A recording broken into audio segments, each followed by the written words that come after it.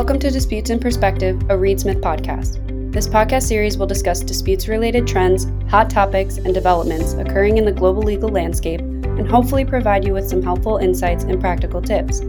If you have any questions about any of the episodes, please feel free to contact our speakers. Welcome back to Reed Smith's Disputes in Perspective. My name is Brad Fineri. I'm a partner in our Pittsburgh office, and I am joined by two of my colleagues, Mark Goldstein and Michelle Mantini, and we're going to be talking about the Federal Trade Commission's recent proposed nationwide ban on non-compete agreements. So before we get started, just a little bit about myself and my practice. As I mentioned, I'm a partner in our Pittsburgh office, but my practice is national. I'm the co-chair of our injunction, equitable, and emergency relief team. I try a lot of injunctions and requests for emergency relief. My practice is also focused on elements of trade secret issues, non-compete issues, and other restrictive covenants, as well as general commercial litigation. So I'm going to let my partners introduce themselves. Thanks, Brad. Hello, everyone. My name is Michelle Mantini. Like Brad, I am a partner in our Pittsburgh office of Reed Smith. I am the chair of our antitrust and competition team, a global team that handles antitrust and competition matters. So the one today is near and dear to my heart. Thanks for joining, and let my partner Mark introduce himself. Mark? Thanks, Michelle. My name is Mark Goldstein. I'm a partner in Reed Smith's New York office in our labor and employment group, and I handle all manner of employment-related dispute, including those related to all forms of restrictive covenants, from non-competes and non-solicits to confidentiality clauses, issues regarding trade secrets and confidential and proprietary information. Happy to be here with you both today. That's great. Thanks, Mark. So we've got the bases covered. We've got a team, I think, well-qualified partners to give a kind of a broad introduction and perspective and insights on what is really an unprecedented rule by the Federal Trade Commission in its promulgation of a proposed rule less than a month ago that would impose a nationwide ban on non-compete agreements in all but maybe a limited number of cases. In justifying the rule, the FTC cited things such as wage suppression for the proposed rule and other issues. The rule won't go into effect, if at all, for several months. Yet the proposed regulation calls into a number of questions in terms of its enforceability, ranging from issues of preemption and federalism, separation of powers, and even agency rulemaking authority. So those are some of the issues that we're going to touch on. Let's start with the substance of the rule. Let me throw the question out to whoever wants to take a stab at it first. The rule, though lengthy, certainly purports to require certain things, but there are a number of ambiguities, I think, in the rule, and a lot of questions remain exactly the breadth, scope, etc. So if anyone, Mark or Michelle, want to take a stab at that. I'm happy to kick it off, Brad, and let Mark jump in. The rule is certainly lengthy. It's very much consistent with what we're otherwise seeing the FTC, their approach these days in terms of antitrust enforcement, very black or white, all or nothing. There are a few sort of exceptions to this proposed ban on non-competes, primarily arising in the deal context when there's a purchase or an acquisition of assets or stock. It's concerning in sort of that all or nothing approach, right? In the sense that I think all of us are used to the variation among state laws, the variation among employers' skill, as well as the type of knowledge they would have access to in their position, and other circumstantial or sort of evidence-based factors that could play into whether or not a non-compete is reasonably necessary to protect a company's best interests and the interests of the business. So it's sort of broad strokes, and I think that's one of the reasons we're seeing a lot of comments being made about the rule by companies and others, and a lot of opportunity that the FTC is providing, public forums, town halls, and the like, for companies and people to voice their concerns about this sort of broad sweeping rule. Mark, anything to add there? No, I totally agree, Michelle. I think it's the breadth of the proposed rule that was perhaps most surprising. I don't think any of us were entirely taken aback that the FTC issued something the issue of restrictive covenants and in particular non-competes with respect to employees has been a hot button issue at the state level for probably the last 5-10 years. In particular, we've seen states like Massachusetts, Nevada, and a whole host of others either propose or adopt specific laws with respect to the use of non-competes, although no outright bans outside of a few states like California and Oklahoma. And President Biden in the summer of 2021 specifically told the FTC that he wanted them to look into this issue. But it was the all-out, all-or-nothing blanket ban that I think was most surprising, particularly because the FTC seems to be trying to combat low-wage workers, people who work at a sandwich shop or a coffee shop, perhaps, from being bound by non-competes. And yet this is, this proposed rule, if it were to be adopted, encompasses everybody from the janitor up to the CEO. I think there are some other ambiguities we see in the proposal as well that hopefully will be ironed out before the final rule is submitted, including the fact that the proposed rule not only says that it encompasses traditional non-competes, but also de facto non-compete clauses, which are essentially clauses that the FTC says, while not necessarily styled as a traditional non-compete, would effectively have the same import or effect. It's hard to know really what a de facto non-compete clause is, though. And the FTC, while they give a couple of examples, I don't think it really answers what is a de facto non-compete clause, particularly in terms of the context of something like a non-disclosure agreement. And the other ambiguity that I hope that the FTC will iron out, among others, in its final iteration of the rule, is the exception, which, I think, Michelle, you just mentioned. The exception to the rule is that non-compete clauses would still be permissible if they're entered into essentially in connection with the sale of a business. And it's not clear right now, who precisely would that apply to? Would that be the majority shareholder, anybody who has an equity stake? So hopefully there'll be some ambiguity removed if that exemption remains as to really what it's intended to cover in the sale of the business context. Yeah, great points, Mark. I think the language in the proposed rule to be applied to certain agreements for courts eventually to determine whether or not they impose a non-compete element is a functional test, one of those kind of nebulous to be determined tests by our administrative agencies. You mentioned the application of non-competes to lower wage earners. A lot of states are developing case law prohibiting the application de facto to a certain class of workers.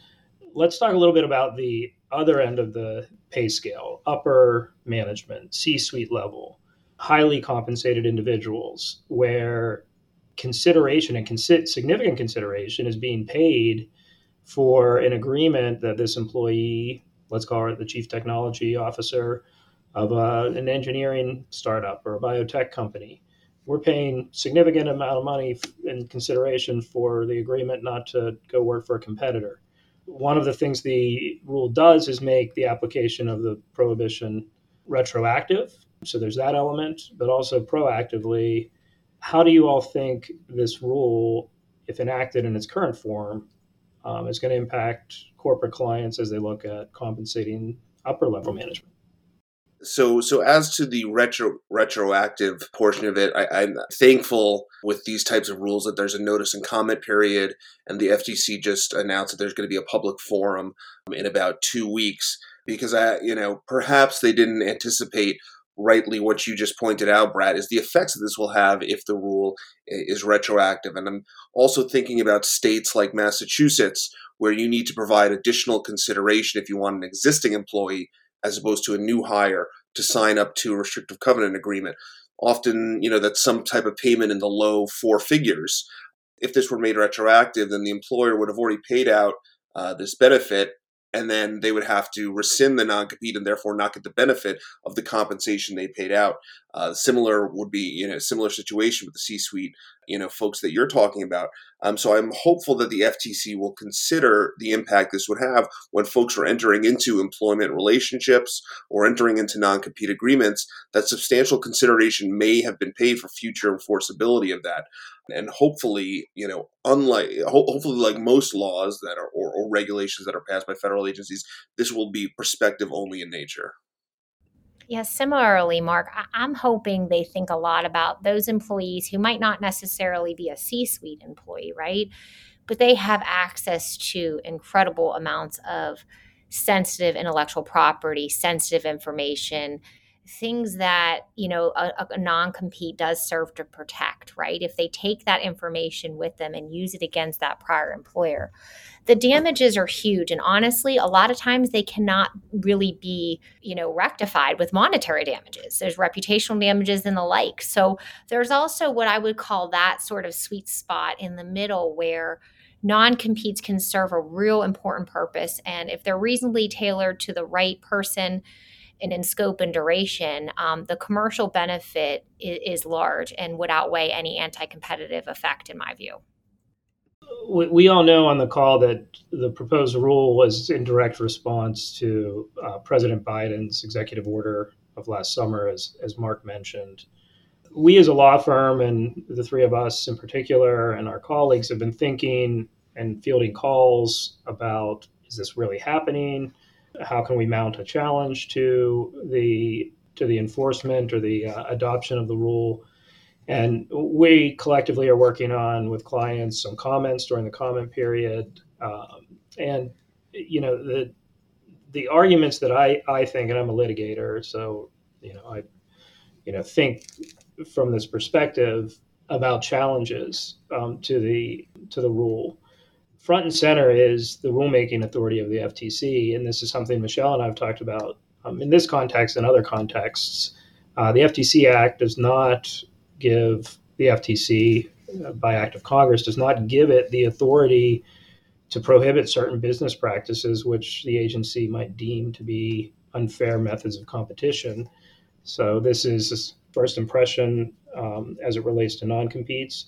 But what other challenges and vulnerabilities do you see to the rule, both as we go through the rulemaking process and if the rule or some piece of it is enacted? Yeah, so I think you're absolutely right.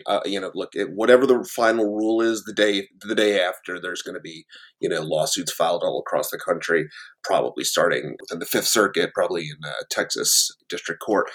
But one thing in that regard, I think it's been interesting to note, and obviously I'm more in the employment space, but we've seen a number of federal regulations struck down by courts this year, in the past few years, as overreaching by agencies. I'm thinking first of the proposed overtime regulations from about 5 or 6 years ago that on the eve of implementation were struck down. And then, of course, last year, the Supreme Court striking down President Biden's vaccine mandate. So certainly we've seen the courts being not as deferential to federal agencies as perhaps they'd been in prior decades. But even if the proposal survives that threshold challenge, I think the next question is, if the FTC can in some way regulate this, is the proposal tethered in some reasonable nexus to what their intent is? And what the intent seems to be, again, and as I said early on, is to stop companies from having the person who makes your sandwich or who brings you a cup of coffee from being bound by a non-compete. And this blanket all or nothing approach that we've seen clearly is not narrowly or in any way, shape, or form tailored. So I think that leaves the rule, if it remains this way, rightly open for a challenge in the fact that just taking this blanket all out, all or nothing position with really very little research and to support it. Yeah, I mean, adding to that, the research that the FTC cited in support of it, there's been a number of articles and commentary since then that it's not necessarily in support of the ban, right? You look at that data, once you peel back the layers of that onion, you see that there's a lot of variation there. And I think that's exactly why our states have taken so many different approaches, right, to protect their workers and companies. That variation's important. And by state regulators, it was the process of a lot of time, effort, and energy to try to find the right fit for regulation. I don't think that's been put in here. I wonder if the comment period, at least I hope, will facilitate some of that thinking to come up with something that's much more, I think, even-handed, at least I hope, something much more really getting at the intent, Mark, as you described it, which is to protect those lower wage workers so that they have more opportunity to change from one job to another as needed, right, or as they see fit, and not be sort of stuck by a non-compete. It's just a vastly different situation than that C-suite employee, right, who there's a much different level of investment and other factors involved there that go into that decision that honestly were completely ignored by this, right? I think it's going to be interesting to see how the FTC and the government defends this proposal, especially anticipating justification under the Commerce Clause. The federal government, as we know, doesn't have the authority to regulate intrastate commerce. It has under the Commerce Clause, the right to regulate interstate commerce. Many of our clients, and I have a client here locally whose business, it's a hospital system. Its business is almost exclusively within the Commonwealth of Pennsylvania. Like most hospitals, they have employment agreements with their physicians with narrowly drawn and enforceable non-compete provisions limiting the restriction to the county the physician's primary practice is, or maybe a contiguous county, but not crossing state lines. So an employer like that, I think, has a great position under most state laws that this rule, if enacted, wouldn't apply to it. And those challenges, I think, are going to be front and center, depending on the scope of the rule that gets enacted. We still have a ways to go. I've been fielding some questions in terms of kind of from employers, what do I do now? We're still in the comment period. So, clients and others who might wish to comment, reach out to us. I think the deadline is currently March 23rd. It's likely to get extended. As Mark mentioned, there's a town hall meeting coming up where people can participate and let their views be known. Once a proposed rule is enacted and is published in the Federal Register, there's an 180-day period before it goes into enforcement. During that period, companies are given the opportunity to come into compliance. So we're still a ways off, but I want to ask both of you, as you field those similar calls, clients are asking what they should be doing now. What advice and recommendations are you giving? Yeah, thanks, Brad. This is a great one to sort of wrap it up on, right? Because it's sort of the immediate what's in front of us, what to do next. I would say, don't jump and change anything is sort of my first piece of advice. There's time here. We don't know ultimately what the final rule is going to look like, right? But this time does give you an opportunity to reflect on getting your hands around as an employer. What non-competes do you have? Which ones do you really care about and why? And are they reasonable in duration and scope? And I think starting there and sort of mapping that out for your particular company is key. And to the extent there are ones that really matter, those are the ones that perhaps submitting commentary on or speaking with at forums and the like, that might be worthwhile. But I think making sure you've got your hands around that so you're ready to pivot if needed, that would be sort of my first take on that. Mark? Yeah, I couldn't agree more. You have a golden opportunity right now, particularly if you haven't looked at form or template agreements that you frequently use. You've got a golden opportunity now that's going to be at least several months to take a look at what and which employees you're asking to sign, what sorts of documents. And as Michelle said, if some iteration of this rule is ultimately adopted, how can we pivot? Does that mean maybe strengthening our non-solicitation provisions? Does it mean beefing up our confidentiality or work for hire provisions? And in an absolute worst case scenario, if we have to let folks with pre-existing non-competes, we have to let them know that we're sitting them. What's the universe there? So you've got this period now where you can get your hands around everything. But I agree with Michelle. I think the most important thing is not to be too reactionary. At this stage, this is just a proposal. We've seen a lot of federal rules go through different iterations before they hit their final form. And so certainly you want to stay abreast of it. You want to understand how it may impact your business, but I wouldn't react too much yet in terms of actually pen to paper. Yeah, great advice, both of you. I'm going to offer a shameless plug to Reed Smith right now. Traditionally, these issues have been issues of state law. The footprint of our law firm touches on, I can't remember how many states, but the states are many, and we have practitioners in this area in each of those offices. So reach out with any questions. I think, as both Mark and Michelle have indicated, now's the time to kind of fine tune your restrictive covenant, specifically your non-compete practices. The rule is not final. We don't know what if anything might be enacted, but it certainly gives employers the opportunity to visit the issue from a new perspective. So let me stop there. I want to thank Mark and Michelle for joining me today for this insightful discussion, and we look forward to your joining us next time for the next Disputes in Perspective. Thank you. Disputes in Perspective is a Reed Smith production. Our producer is Allie McCardle. For more information about Reed Smith's litigation and dispute resolution practice, please email disputesinperspective@reedsmith.com. You can find our podcast on Spotify, Apple, Google Play, Stitcher, reedsmith.com, and our social media accounts at Reed Smith LLP on LinkedIn, Facebook, and Twitter.